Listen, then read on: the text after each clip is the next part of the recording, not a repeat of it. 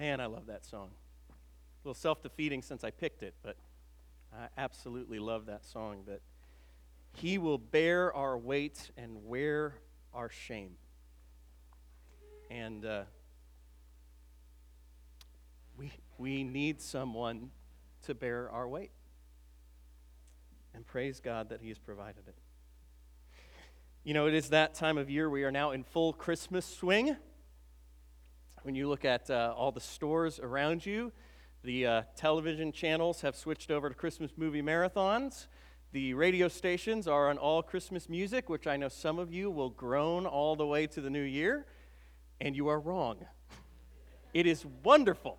I am an absolute Christmas nut. I'm not just a theological snob Christmas nut who's like, I'm a Christmas nut, but only about holy things. Like, no, I love all of it. I love the stockings. We've had eggnog on tap in the house for a month. I buy Christmas movies, all of the commercialized stuff. I'm pretty certain about Santa Claus still. I love all of it. And I know that a lot of Christmas has become quite commercialized, but honestly, our culture has no other time when we celebrate. You know, looking around and looking at how the culture reacts to Christmas, even though it has become so commercialized, there's these vestiges of the true meaning of Christmas, the true story, that are just kind of left over. And it's so fascinating to me that a culture that is largely secular still clings to some of these things about Christmas. It can't seem to let them go. For some reason, our culture that really has pushed religion to the side, and especially Christianity, we say religion, but we really mean, because we were a Christianized culture, we're really talking about Christianity, has been so pushed to the side, and yet for some reason our culture cannot let go of some of the truths about Christmas. You look around this time of year and you will see things like peace on earth, goodwill to men. And you walk into Target and you can buy that on a napkin, you can buy that on a hot pad, you can buy that on a sweater, you can buy that you can buy that on a cover for your car, for Pete's sakes. Our culture, for some reason, it cannot get away from some of these things about Christmas. Joy to the world, literally last year printed on millions of Starbucks cups. Joy to the world. The words of the angels announcing Christ's birth. Why is it that our culture cannot let go of Christmas? And yet at the same time, those very things that they cannot let go of have become fairly vacuous. Peace on earth, goodwill to men. To the average person walking down the street, that just means warm and fuzzy feelings. Joy to the world just means happy Christmas. See, I think it's really no surprise many people have become upset in the last few years that our culture seems to be drifting away from some of these phrases. Merry Christmas has become Happy Holidays. I don't think that should really surprise us, because for most of these people, when they were saying Merry Christmas, all they meant was Happy Holidays.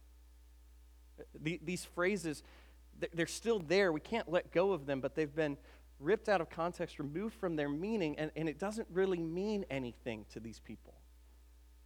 In a sense, we should be thankful that it's being removed so that we can re-explain it. But I fear less for the culture out there when it comes to Christmas language. They don't know the Savior. And more for us in the church, because I think if we're not careful, if we're not honest, we can use the truths of Christmas. We can hear these phrases and have them mean pretty much nothing to us.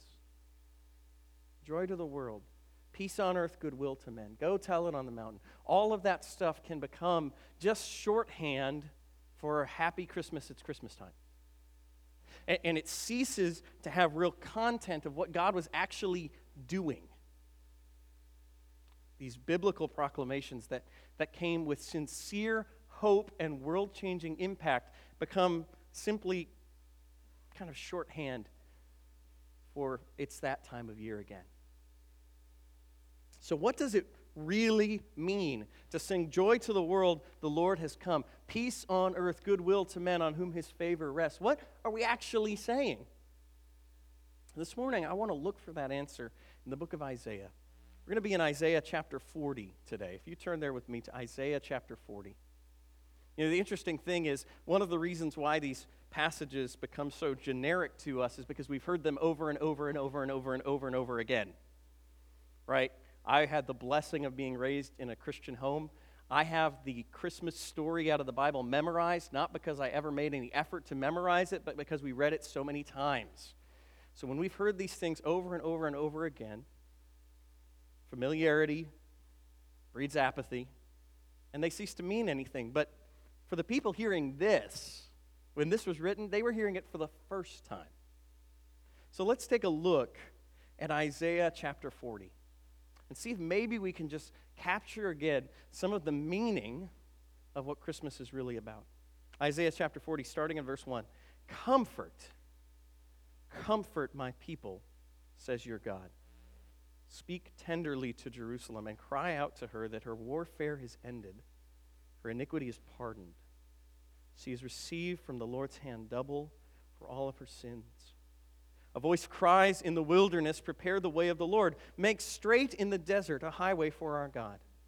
Every valley shall be lifted up, and every mountain and hill made low.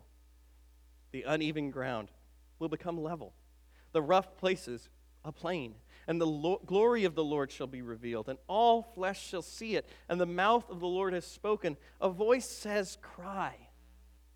And I said, what shall I cry?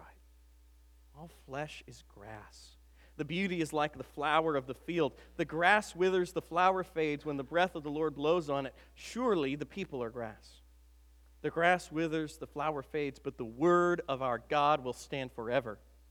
Go up to a high mountain, O Zion.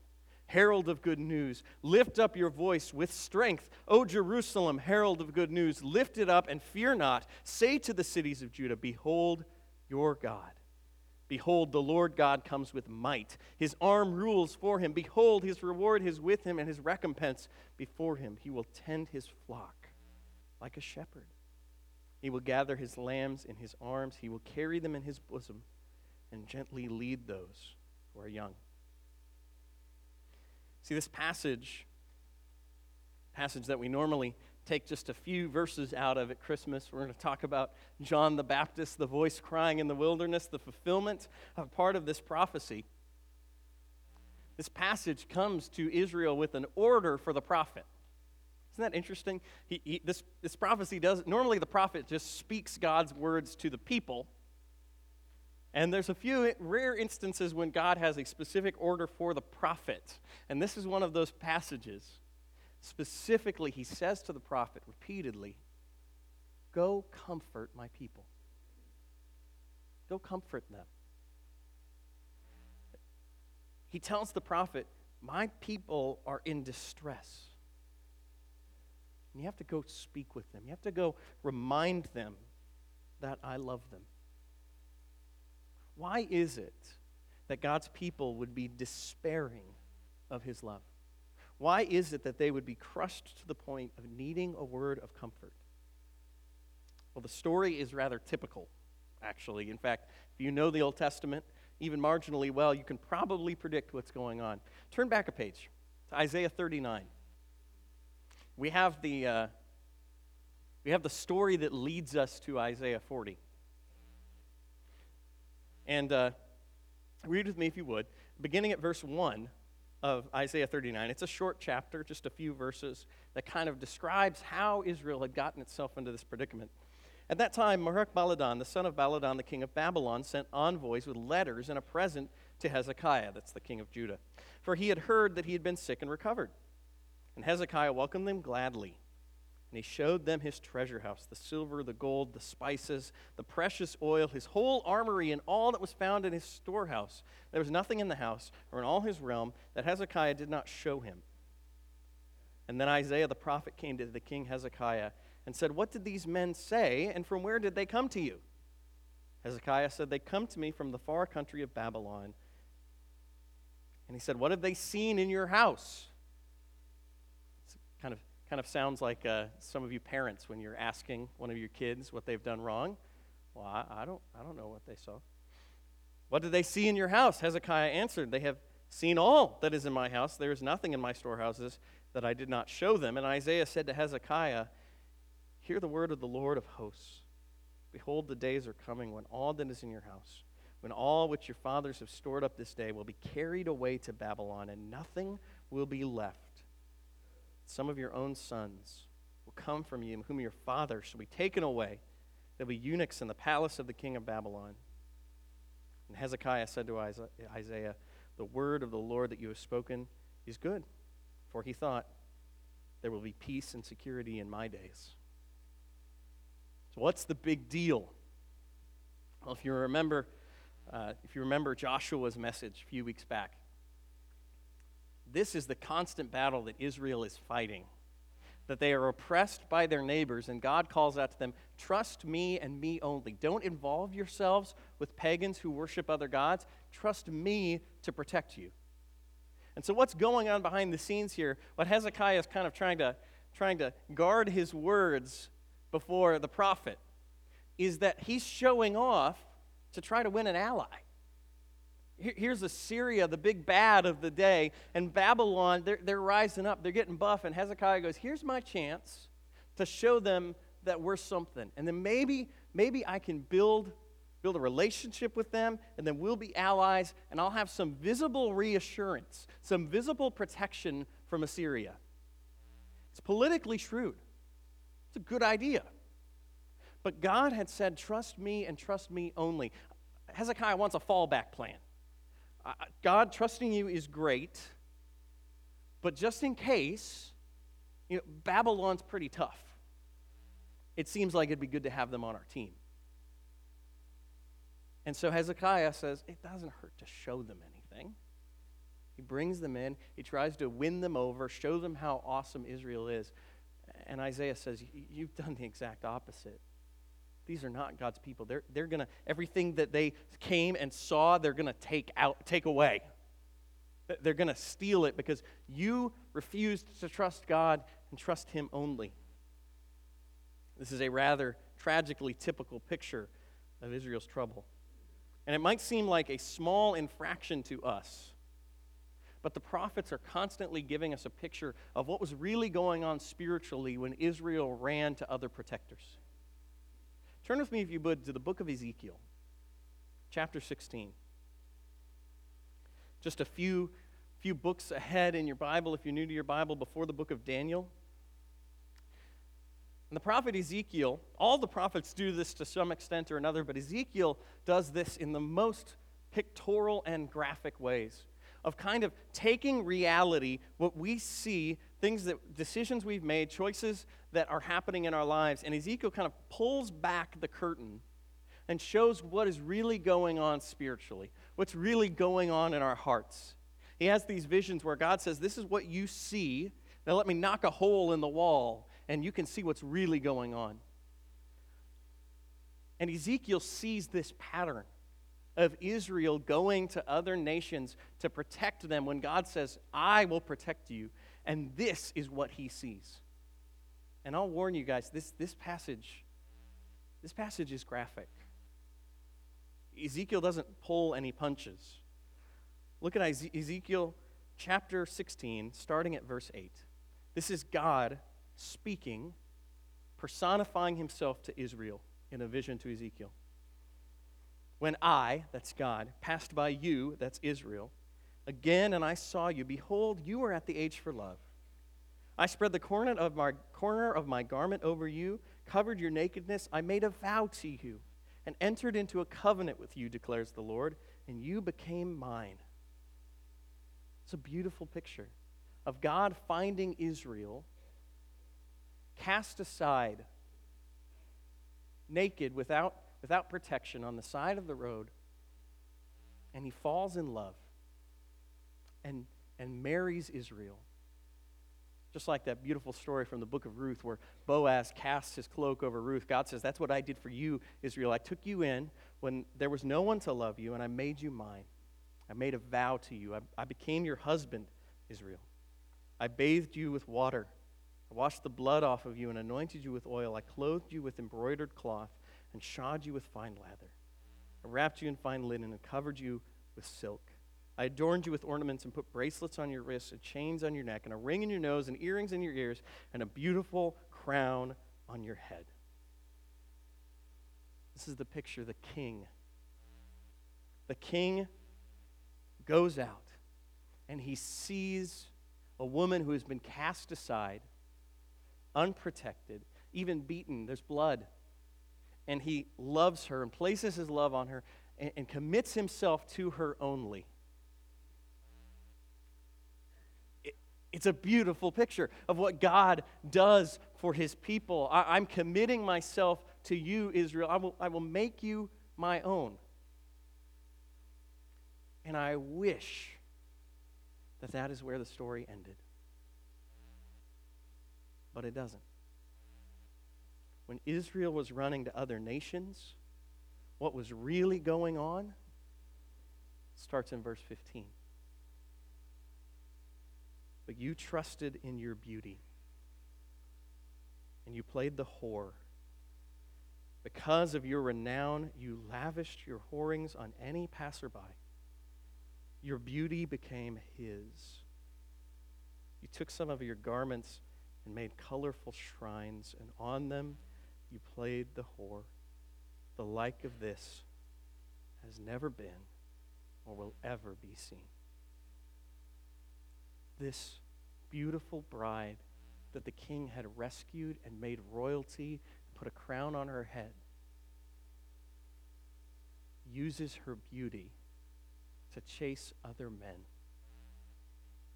I don't think I have to push the analogy for you to imagine the graphic picture that the prophet is trying to portray. See, the reason we struggle to understand the prophets often is because we don't take sin seriously, and I include myself in that.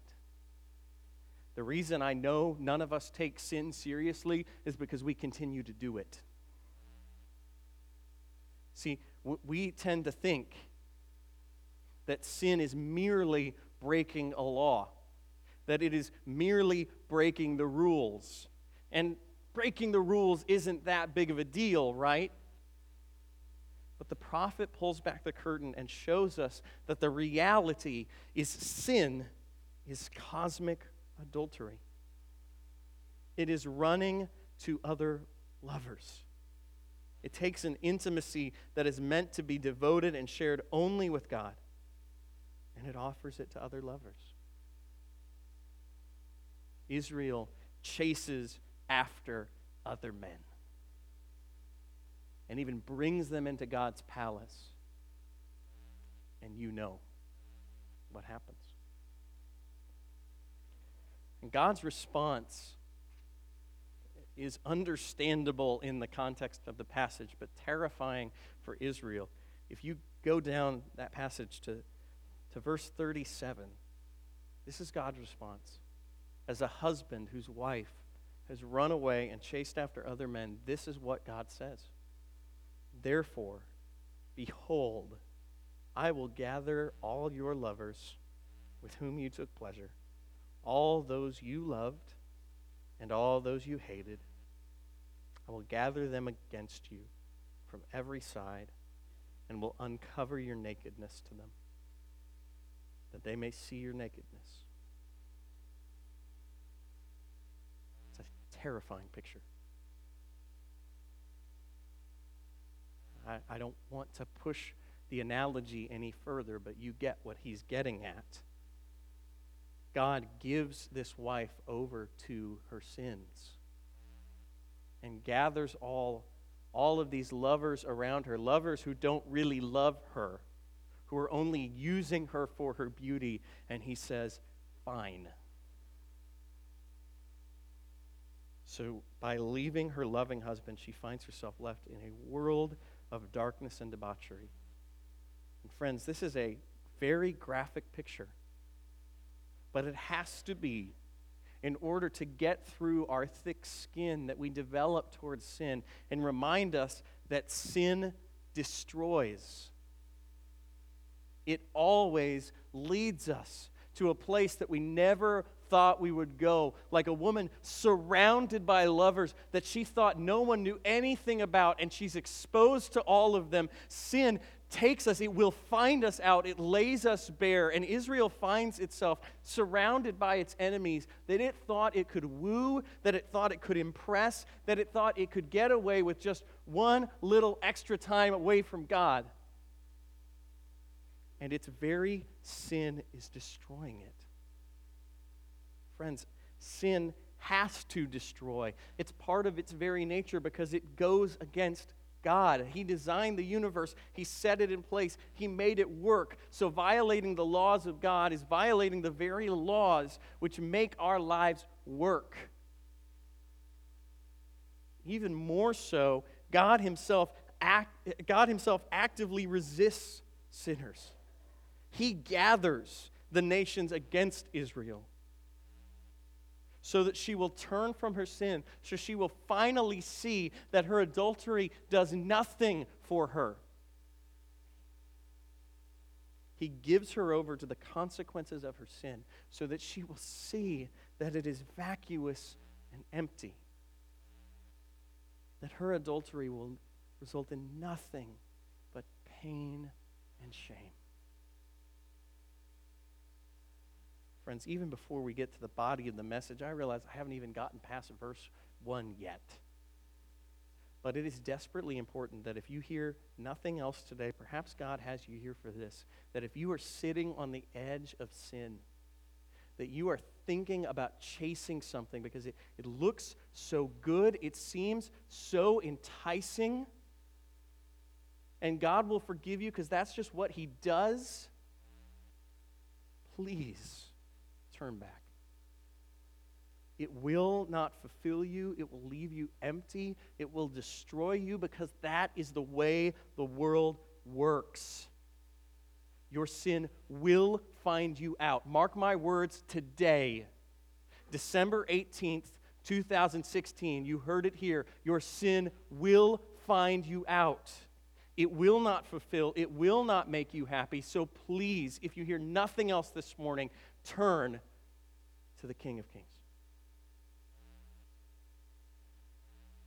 If you are on the other side of that equation, though, this morning,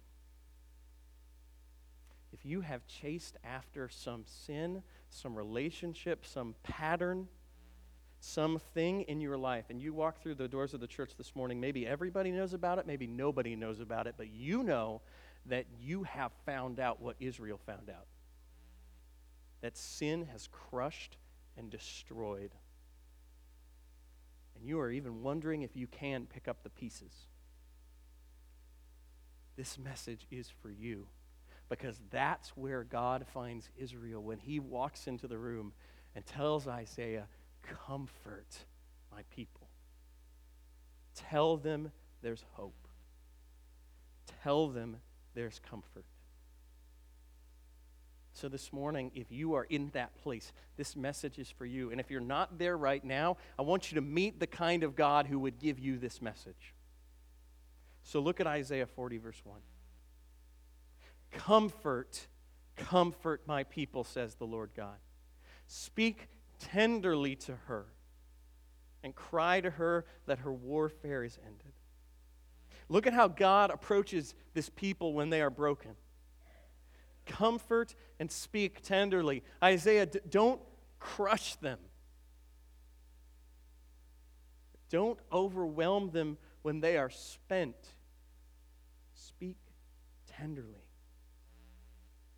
When Israel comes to a place that it finally realizes that its sin will never fulfill, that it will not bring peace, that it will not bring lasting pleasure, then God comes to them not with a rod, but with peace. He doesn't bring with Him bluster or recriminations, those things that we are so tempted to do. He doesn't come demanding a pound of flesh. He doesn't say to Israel, "You've made your bed, now lie in it. See, you had your years of fun, now it's my turn." No, He comes to them and says, "Comfort." Isaiah, speak tenderly. They're broken and they need to know that I love them. Isaiah 42 describes The Messiah, when he comes, as a bruised reed he will not break, and a smoldering wick he will not snuff out. Beautiful truth that when you are bent down and broken by sin and the world, when you have nothing left in you but a little bit of smoke, that this God loves those kind of people. He will not snuff that out. You know, one of my favorite verses in the New Testament is James 1:5. Real simple verse. James is a very practical book, but he reflects the character of God when he talks about finding wisdom. And I love this little caveat he throws in. You don't have to turn there. James 1:5 says, if any of you lacks wisdom, let him ask God, who gives generously without reproach. So when you come and you go, okay, I'm foolish. I don't have wisdom. I need God to fix me. His answer is to give you generously without going, I told you so. I knew you weren't going to get it. I knew you'd flunk. No, he says, here's wisdom. I love you. Speak tenderly to Jerusalem. And then God assures them that their punishment is done. He says, cry to her warfare is ended, her iniquity is pardoned. I think the reason he says this, I see this many times talking with people who have been broken by their sin. One of the things that I've noticed is some people are kind of high-minded, heavy-handed, and repentance is hard. So it takes a lot for God to break them. Some people are fairly tender, and repentance comes quick, but with it comes, on the other side, this temptation to kind of look over their shoulder and think, you know, God certainly can't forgive me. Not fully. Grace can't be real. So I'm just kind of waiting. When I trip up again, because I'm weak, my feet are made of clay, and when I trip up again, I know he's coming. He can't really be done punishing me. There's something else coming down the pike. And God says to Jerusalem, speak tenderly to her. Tell her her warfare is ended. And this phrase that might throw us off a little bit, that she has received from the Lord's hand double for all her sins, comes across in English a little difficultly. And I wrestled with this as I studied. I don't think he is saying that Jerusalem has been punished twice as hard as her sin deserved. One, because that would not bring comfort, which is the whole point of this passage. Two, the Old Testament is very clear that suffering doesn't pay for sin. In fact, the book of Hebrews tells us that even the suffering of the animals in the sacrifices didn't pay for sin. They were merely a pointer for God, who was forbearing to punish that sin until it was laid upon Christ. So our suffering can never pay for our infinite debt before God. Finally, even in the text, it says her sins were pardoned. You can't pay for what's been pardoned. So what is he saying? The truth is this. Discipline is never us paying for our sins. It is suffering that God uses, allows to turn our hearts towards him. So what do we do with this in this passage? Well, I think it's fairly simple. The Hebrew word double, it was a way to say more than enough.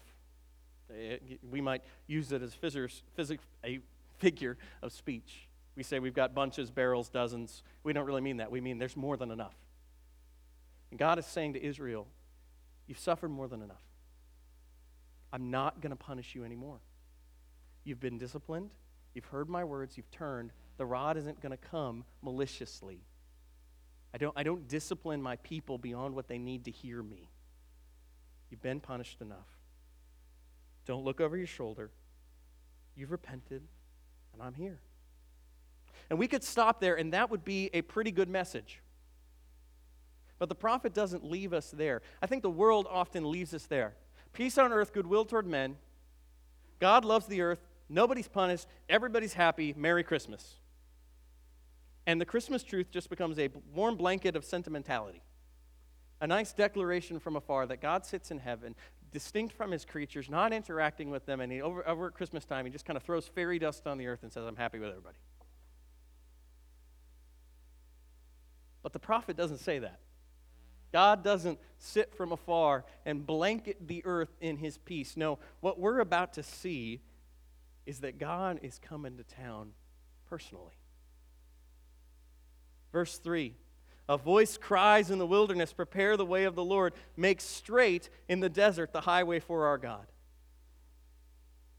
In the great Exodus, the one you all know about because of Charlton Heston movies at Easter time, in the great Exodus, God personally leads his people as a pillar of fire through the wilderness.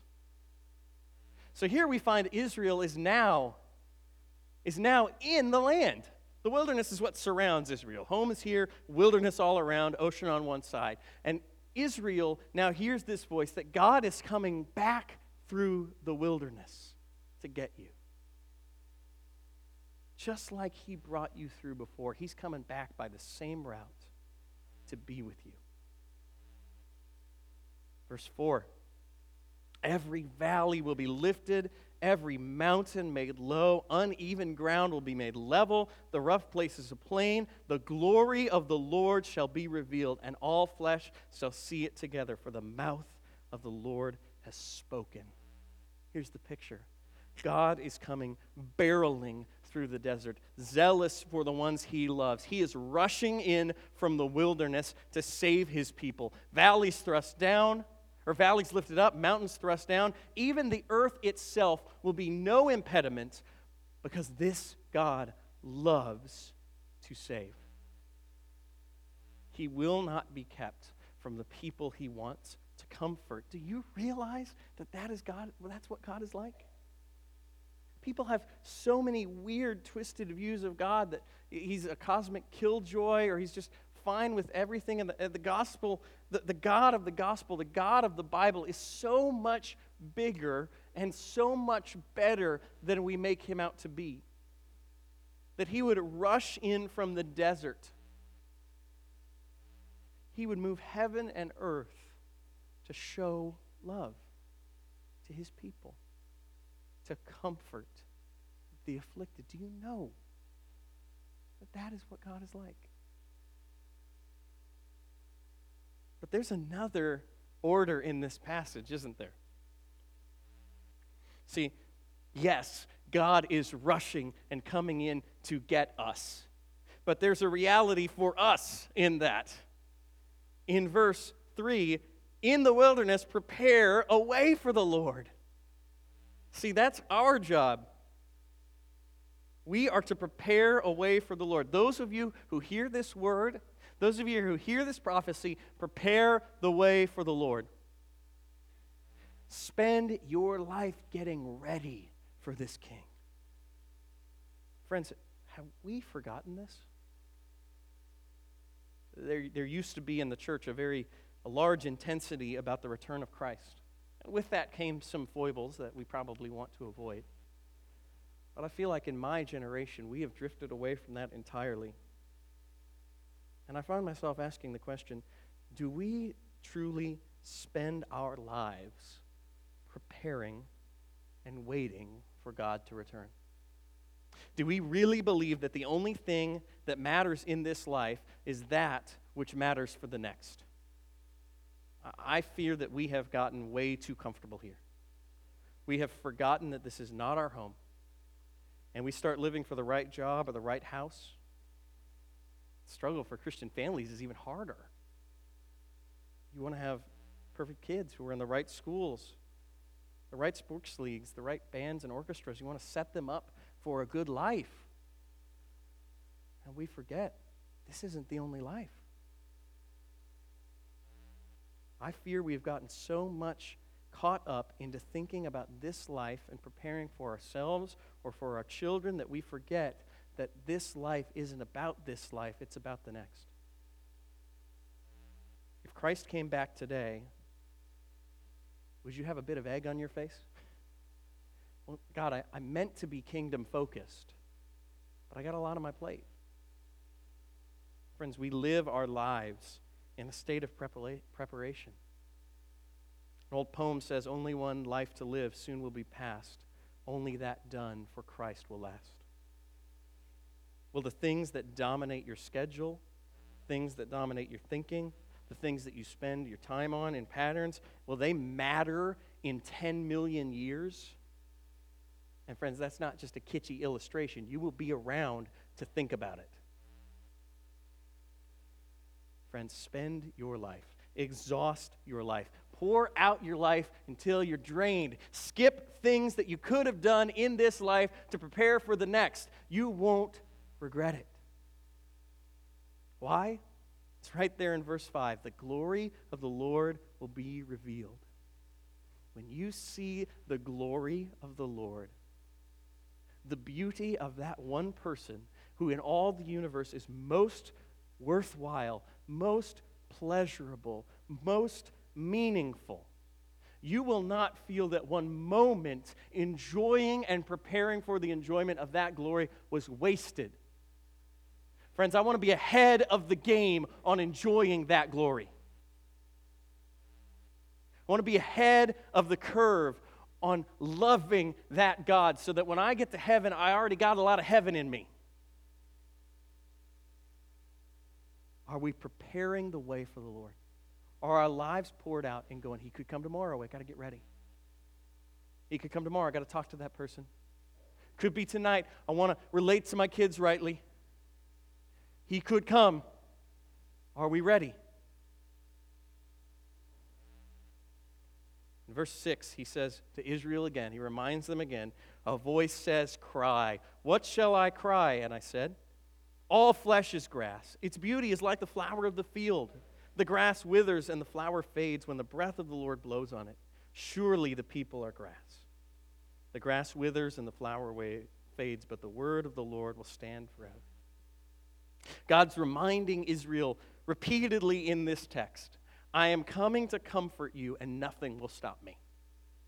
In that first little section, he says, I'm coming to comfort you. Your sin won't stop me because it's been pardoned. I've removed that barrier. I've taken care of that. The punishment is complete. Your sin won't stop me from coming to comfort you. In the second section, verses 3 through 5, he says, the very world won't stop me. I'll move heaven and earth. And now in these verses, in verses 6 through 8, he says, human powers won't stop me. All flesh is like grass. The world powers come and go. To Israel, he says, you are so worried right now, Israel, that Assyria is too big. That you've been in Assyria, you've been under oppression from Assyria for so long that I can't handle it. That I won't be able to make it through the bully to get to you. That I could be detained by Babylon. And he says, remember this, Israel. Flesh is grass. He says, grass, we see this grass comes and goes with the season. You don't even think about it because you know what happens. All of our lawns right now are totally brown. They faded in the winter. And I doubt very much that any of us were really broken up about that. And we just sat there staring out at your lawn going, it died. It died. What's going to happen? No, we know grass fades and grows with the seasons. It'll be back. You don't even think about it. It'll come back. God says that the mighty powers of the earth are like that to him.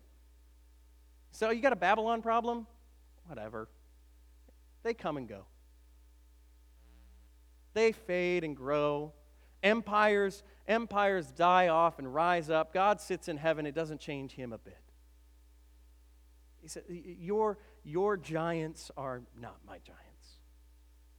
No Babylon, no Assyria will keep me from coming. They fade and go like the grass in winter and summer, but the word of the Lord stands forever. Friends, empires come and go, powerful people come and go, institutions come and go, and when they're all gone, there's one solid thing behind, beyond, and under all of them. The word of the Lord stands. In the past year, I've heard a lot of people start to use this argument, came out of the mouth of our president at one point, that people who cling to the view that the Bible is still the authority for life are on the wrong side of history.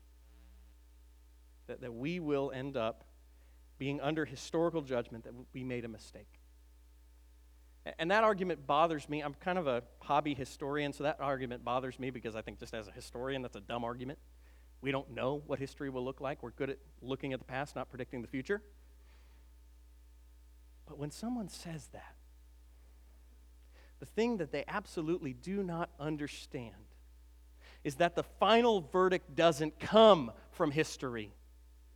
There is something beyond history, something behind,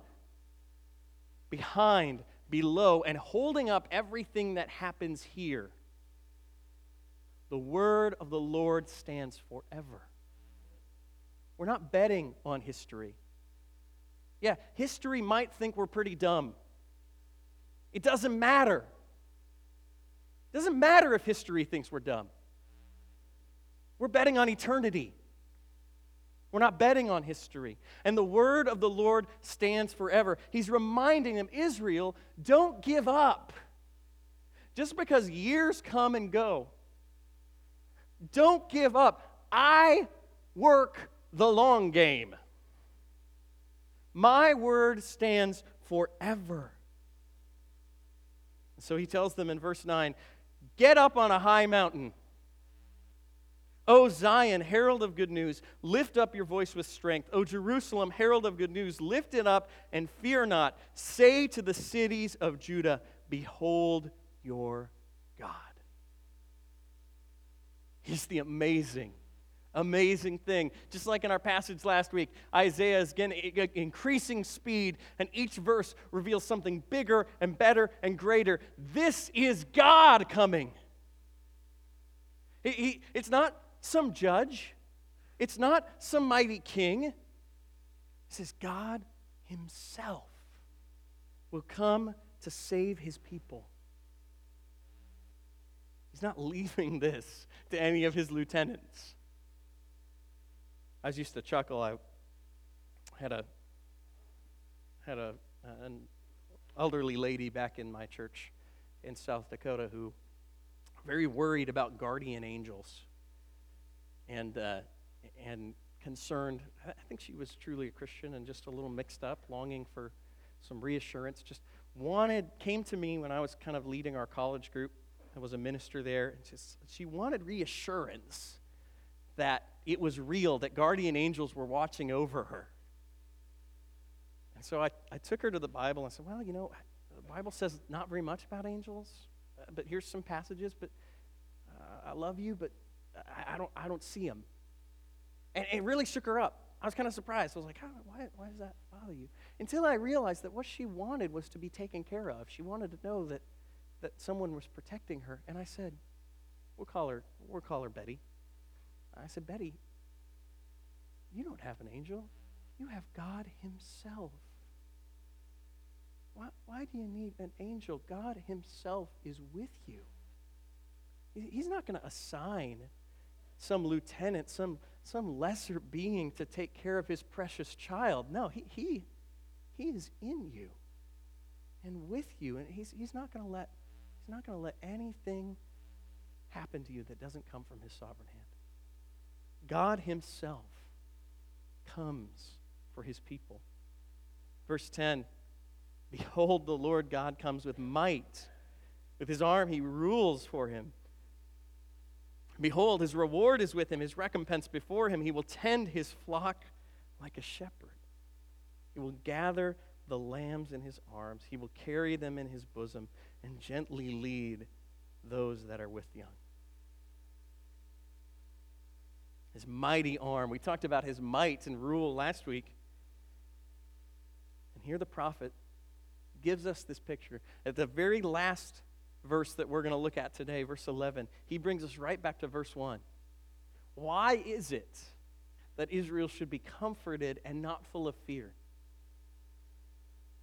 Because he comes as a shepherd who will tend his flocks. Look at the beauty of the tenderness of this. He will tend his flocks like a shepherd. He will gather the lambs in his arms. He will carry them in his bosom, close to his chest. He will lead those who are with young. He comes not only to rule, though he will certainly do that, but his ruling authority comes in the form of a gentle shepherd.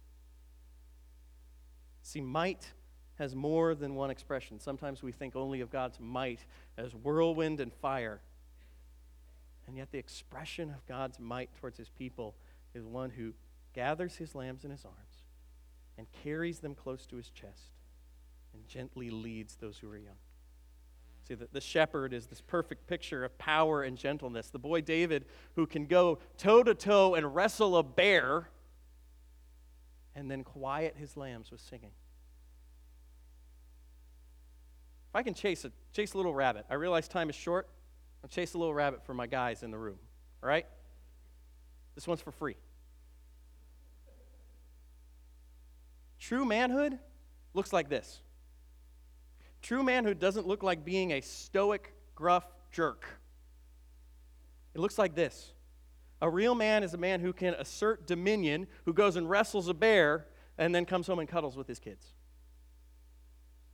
Who wields mighty authority, who clangs when he walks, but does what's best for his wife.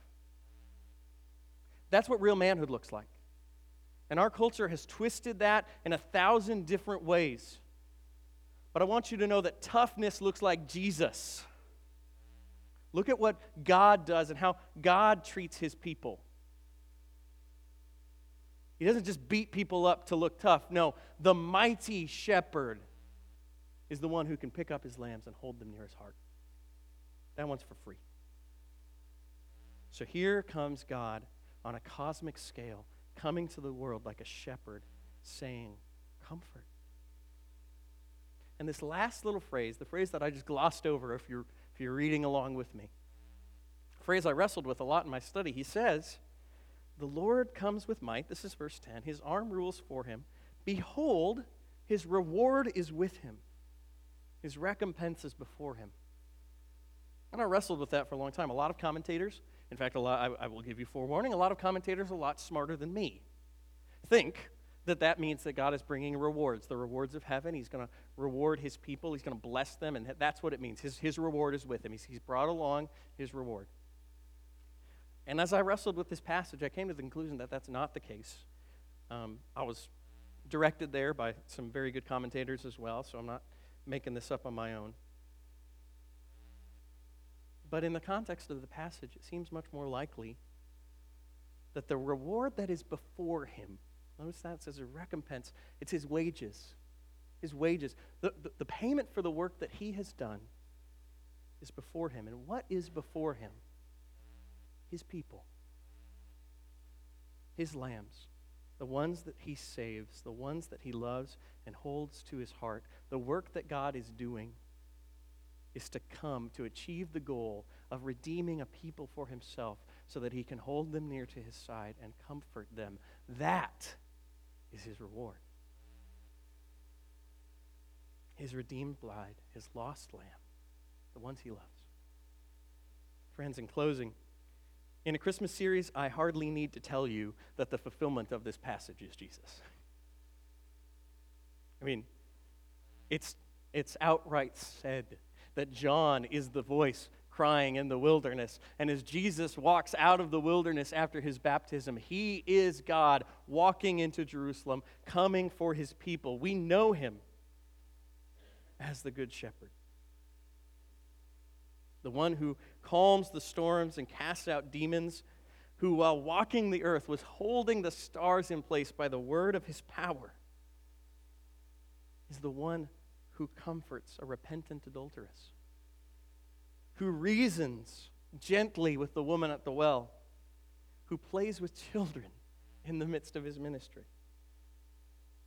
But even more than that, Jesus is the embodiment of the fact that God comes with comfort, not wrath. To a world that deserves judgment, God's response was not to burn it all and start over, but for he himself to take on flesh. He became man in the fullness of all that it means to be a man, to walk among us, not to bring a message of destruction, but a message of peace. To tell people that if they would repent, God would not strive with them forever. Friends, Christmas isn't just the message that there is peace on earth, but the fact that the bringer of that peace has come personally. The Almighty has come to comfort. Think of some of you guys will know this if you grew up in the 80s like me, the band U2, when love came to town. That love embodied showed up at Christmas. God didn't simply sprinkle goodwill over the earth like fairy dust. No, that would never have done. He personally came as a shepherd to gather his people. And if you are here this morning and you are downtrodden and broken, take heart. Look how far God has come for you. This is the God you worship. This is the God who cries out to you, one who loves you that much. Christmas is a show of his love on so many levels. Even before we get to the cross, he did not count equality with God something to be grasped, but gave it up for you. But friends, for Christians here this morning, this comes with an imperative for us. This entire passage is oozing with orders and directives. Comfort my people, cry out, prepare the way for the Lord, go up on a high mountain and declare. Tell people that the Lord is coming to heal and restore, that he comes as a loving shepherd for his people. Friends, this passage orders the people of God, people like the prophets, people like the priests, people who knew God, go to the people that are doubting him and tell him that he comes in peace. That there's a chance to be reconciled to him. That if we prepare the way, he will accept us with love. Friends, we are those people. We know God. We have the good news. And we have the ability to bring it to a world that desperately needs it, that is lost and broken and crushed, dying under the weight of the consequences of their own sins, sins that we often scoff at them for committing. And in Christmas time, guess what? They're already thinking about it. They're already saying joy to the world. They're already singing peace on earth. And we have the chance, just like Isaiah, to come to them and say, do you know that God comes with comfort? Do you know there's a way out? You really can be at peace. Friends, it is Christmas time.